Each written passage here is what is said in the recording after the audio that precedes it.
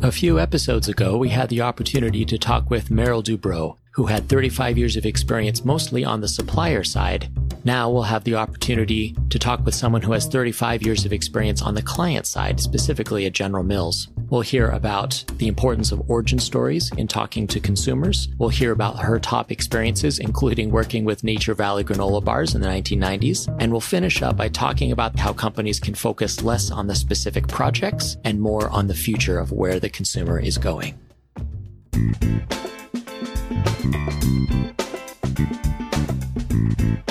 This is Digging for Insights, the marketing research podcast for insights professionals and businesses looking to deeply understand their customers so they can grow. I'm Stephen Griffiths, a Fortune 500 corporate researcher. Join me as we talk with experts about inspiring case studies, career advice, and research methods that will lead to growth. My guest today is Vivian Martin, who retired from General Mills in 2014 as the Vice President of Consumer Insights International at General Mills. Since then, she now teaches at the University of Minnesota, teaches marketing to undergraduates there, and in this interview has the opportunity to share a number of her experiences. Vivian, welcome. Thank you. Great to have you here. I wanted to start off by talking a bit about origin stories. What are they and why are they important for marketing? Well, I think a way to look at origin is that it really lets a consumer know that a brand's authentic.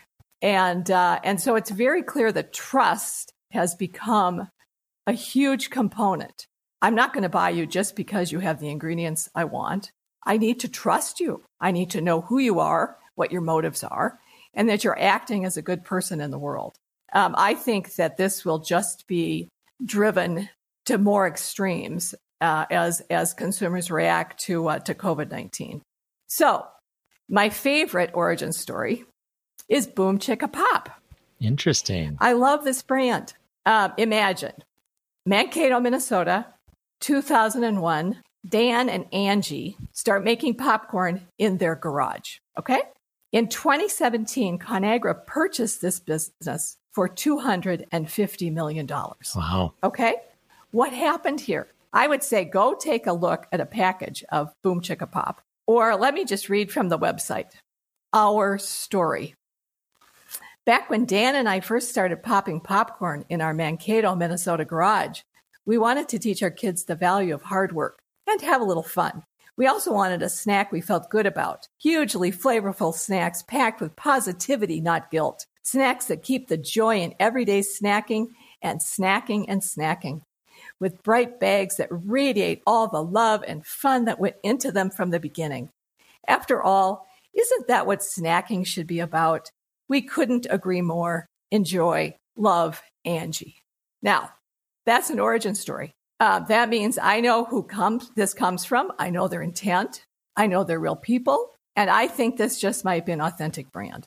Not every brand can do that. Lots of brands are big brands. And in fact, another of my favorites recently is bubbly. I would have bet money that another flavored carbonated water would fail. The category was crowded. But in 2018, PepsiCo introduced bubbly as a fun, playful line of waters. And in just a year, they captured $170 million in sales. The product is not that differentiated. I would encourage you, go out, try it relative to LaCroix. Then look at the package. Look at the cans with their fun smiles, the bubbles, the mustaches, the personality, the irreverent little sayings. This is about being a fun, irreverent, joyous product. And it comes across as being unique and genuine. I think if you show up as a unique and genuine offering, your consumers might just see you that way. So personality is more important than ever. And it's important to come across as a real person. Wow, that totally makes sense. I think a lot of people look at small growing brands like Boom Chicka Pop and think, wow, I wish I could do that. And I think everyone wants that kind of origin story. But I think your call out about bubbly from PepsiCo is super interesting, right? So this is a big company, not an origin story that you can say you made this in your backyard, right? And yet they're still able to have a lot of success. What do you think bubbly was actually able to do with their packaging that made it so successful? You've alluded to this, but I'm curious to hear more. I think they're about fun and joy. And I think maybe we don't really have enough fun and joy in our lives. And so they are just hit right up against it. You know, it's bubbly, it's joyous, it's every package is an individual package, although the bubbles all fit together. They have cute little sayings that are like advice for you. And it is simple, fun joy. That is all it is. And sometimes maybe we overcomplicate things. Oh, I think that's very true. You know, I love this idea that you've come up with. It sounds like, you know, if you are a smaller company, definitely talk about your origin story, allow people to connect with you a little more personally, right, than you would otherwise. If you're a big brand, you know, maybe personalization is one element of that. You know, I remember Coke, you know, and I think they still do this, right? A lot of their different cans have like names on the cans. And so you can sort of buy this thing, oh, that's my name or that's my friend's name, and I'm going to buy a can of Coke with that. So they're not changing the product, but they're making it a little more personalized, a little more interesting, relatable to their lives. And I wonder if sort of personalization is maybe one way that companies can have a greater connection with consumers, even if they are big. I think they can. And I think the question I've always asked about a brand is, if this brand were a person and walked in the room, who would the brand be? If you can't answer that question, I don't think you've really defined your brand, because a brand is not a list of cerebral attributes. A brand is an image, a person. And so the question I would ask any brand group, do you really know who your brand is? Because if you don't, I guarantee consumers won't. And you'll just look like you're a corporation. Yeah. So speaking of corporations, you know, you've had a long storied career in consumer insights. I'd love to hear what some of your top experiences were from your career and what sort of lessons you learned from those. Okay. Well, I started at General Mills in 1979. And became a director in, I think, 1990. For my second director job, I was moved into the newly created snacks division. And for those at General Mills who don't know it, General Mills had a number of snacks businesses that had just grown up in Nature Valley. Granola bars grew up in the cereal division. So they had really come all over the company. The problem was they were all in trouble. They were all losing money. And so they decided we need a division because maybe snacks need to be managed differently than our other businesses. Okay, I went into the newly created snacks division, mid-90s. And the first year, we lost $40 million. Wow. And I will actually say I got the best lessons of my life because I learned you have to go to the beginning. So often we think we fix businesses, but we're looking at nuances. We're not looking at fundamentals. So Nature Valley granola bars was losing to Quaker. We had discontinued our Chewy business. We were down to very few packages on the shelf. And there was a real question as to whether we could even compete. Now, that's a problem. But we were lost on that brand. I will never forget walking into a promotions ideation session. And they had a back promotion idea for Pocahontas, which was a new Disney movie, and a Claudia Schiffer exercise video. And Claudia Schiffer was kind of a hot model. And I remember saying, I don't think we know who our target is.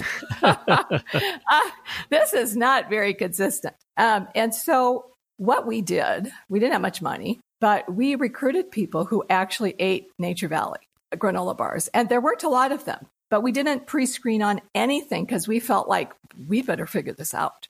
And we were shocked. Lots of the people were guys. They were outdoorsy. They liked having them in their pocket if they were hunting or fishing or canoeing or just having a busy day because they were substantial.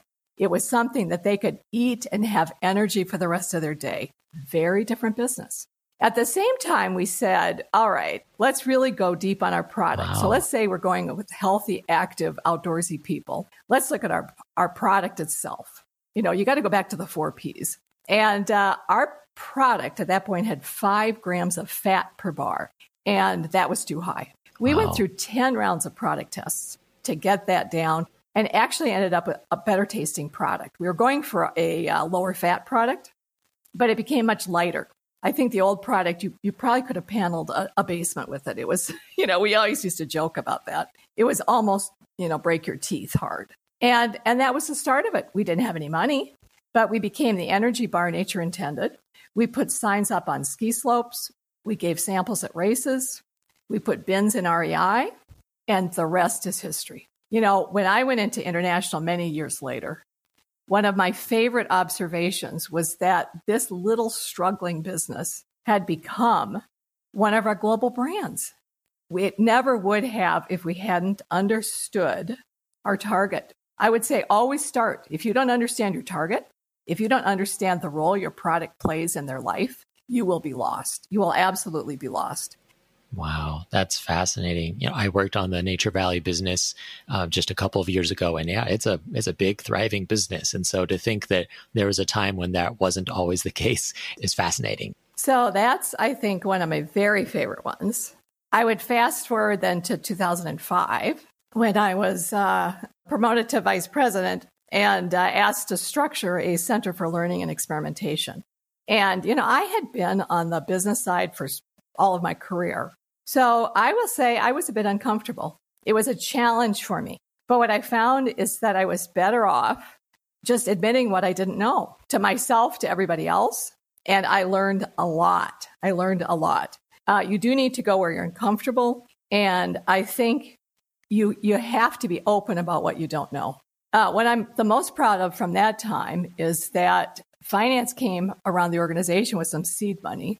And we started up GBS. Video Thumb Ready and I hired the first handful of people in India. And I remember we would go to meetings and the team would say, that was dispersing the money would say, you have to tell us your strategy. Well, I didn't know very much about India, but I knew they had a lot of PhDs. So I said, well, you know, honestly, I'm going to try 3 things. And if any of them work, I'm going to do more of that. Well, that wasn't a very good strategy. So I actually almost lost the money because that wasn't considered to be a good strategy. But we hired a statistician to help our stats folks. We hired somebody to do some syndicated analysis. And we hired somebody to help with the project work. They all worked. Fast forward a few years, and suddenly the same people who had questioned my lack of a strategy were coming to me saying, you know, Vivian, Consumer Insights has their GBS folks doing higher level work. What did you do? And I said, you know, it's not so much what I did, it's what I didn't do. Because if I had defined what they could do, I would have limited them. It would have been about my assumptions. And so instead, I discovered what they could do. And R&D person I used to work with, he used to call it the strategy of stumbling forward, meaning if you wait until you have your whole path laid out, you may never even start.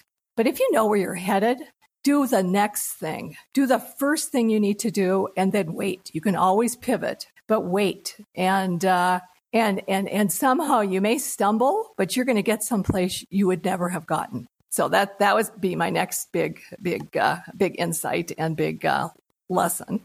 Oh, I love that. You know, I do think it's easy, regardless of where you are in an organization, to have very prescriptive things that you want your team to be working on. And I love your idea of like, you know, give them some guidance, but allow them the flexibility to, you know, discover what works best. I think it's really true. I think if I had defined what they could do, they never would have done all of the fabulous things that they ended up doing. So it's really like understand your own limitations. Just understand them. And be careful about the assumptions you make because you might be wrong. Gotcha.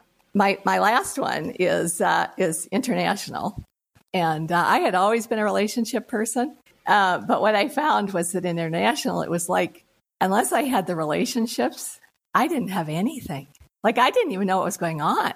I remember I would have updates. I had a team of 35 who worked around the world, and you know I'd have updates and I'd be sitting on the phone and there'd be silence on the other end. And, you know, I'd think, I don't think I can do this. Like, this is not working. And finally I realized, you know, maybe I need to get out and meet some people.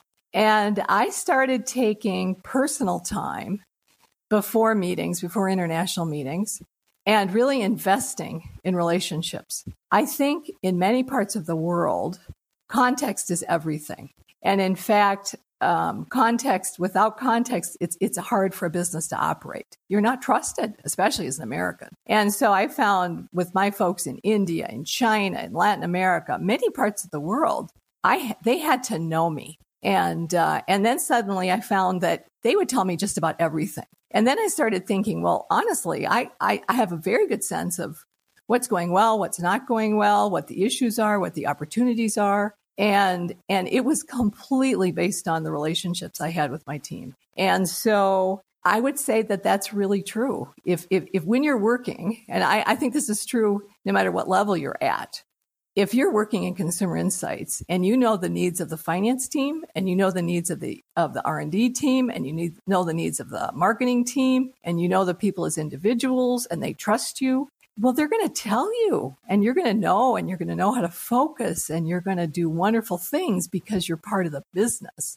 And so I think so much starts with people. And international, I really learned that.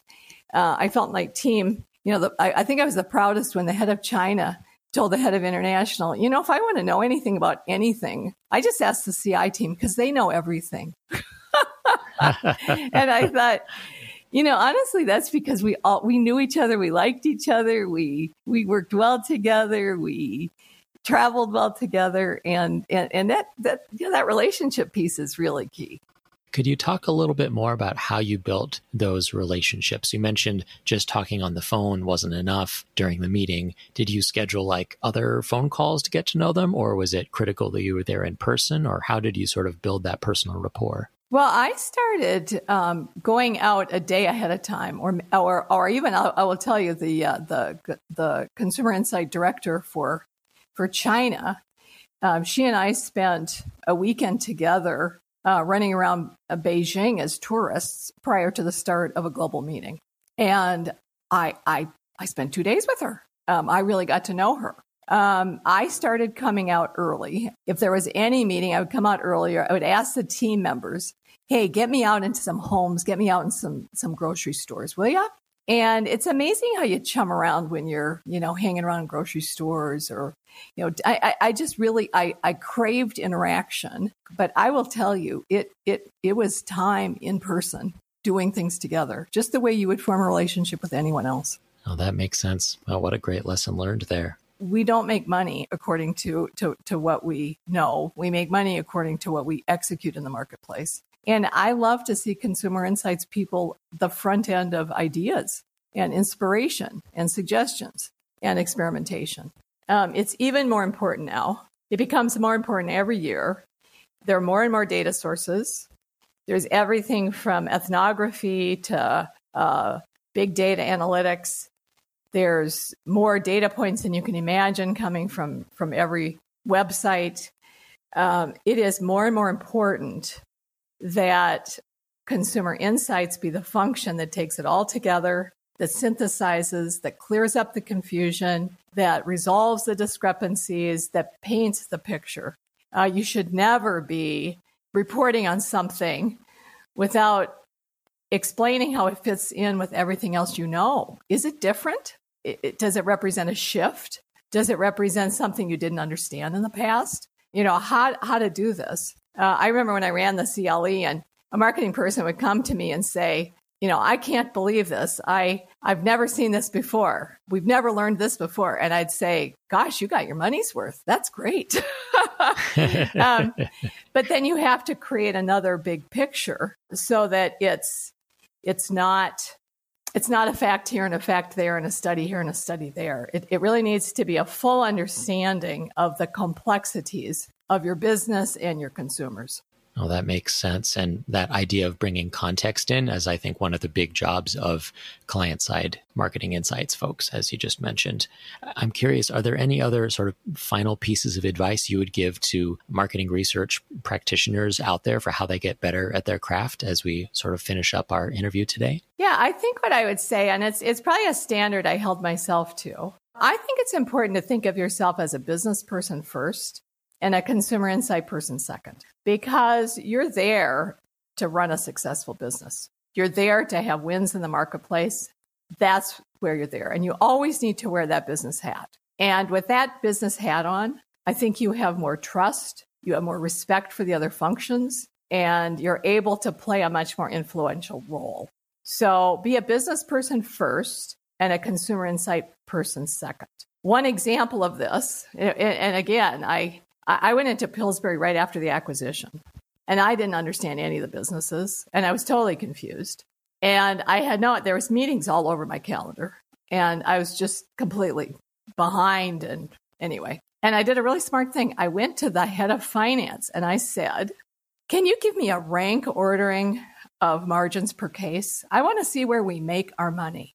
And you want to know what?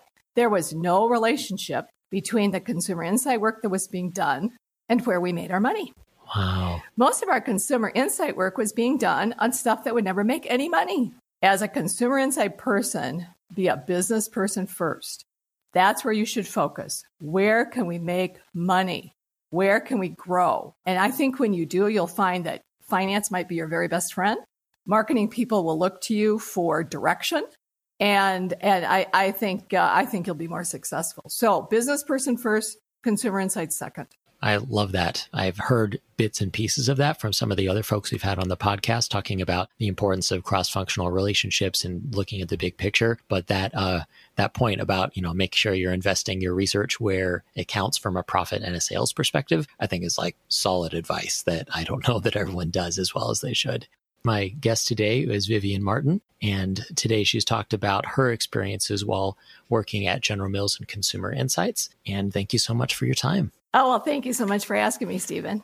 And that concludes my interview with Vivian Martin. For me, that was an incredible interview where we got to hear lots of case studies and live examples of how to do research right on a business. There's a ton of things I could talk about, but the three that stand out to me are about being a business person first, talking about the fundamentals, and ultimately evolving from just a market research project mindset to a future-focused business mindset. In terms of being a business person first, I really enjoyed Vivian's opportunity to work with the Pillsbury brand. During that time, Vivian shared how a lot of the research that was being done was maybe on the businesses that had lots of questions, but not necessarily where they could have the most business impact. It wasn't on the businesses that maybe had the best margins or the best revenue or sales. And so she reorganized the team to focus on the things that mattered most to the business. I think it's easy for us to focus and be curious as we are as researchers, but we need to remember the business context, and I thought that was a great reminder. The second main takeaway was about the fundamentals. Wasn't that a great story that Vivian shared about Nature Valley in the 1990s? I had no idea that at one point it wasn't as strong of a business as it was today, and that ultimately they didn't quite understand their core consumer and what the product was being used for. And only once they got that fundamental down, then they could decide what product improvements needed to be made. Then they could decide how they should market and advertise and talk about the product. But ultimately, without the foundational understanding of product usage and target consumers, all of that is very difficult. And the third point that I took away from this was this evolution from market research to consumer insights. So I think it's fair to say that we should be focused on impacting the business and be focused on the insights behind what we're doing. And at times, if the work we're doing seems transactional, seems like we do a quick project and hand it off and we're done, and we're not connecting the dots to the broader context, then I think that's a miss. And regardless of what we call that, whether it's insights, whether it's market intelligence, we need to focus on making a difference to the business and ensuring it's not just what the research says, but what we should do with that information. As always, you can get more information on the show notes page, which you can get to by visiting diggingforinsights.com. Until next time, I'm wishing you the best as you dig for insights that will grow your career and your business.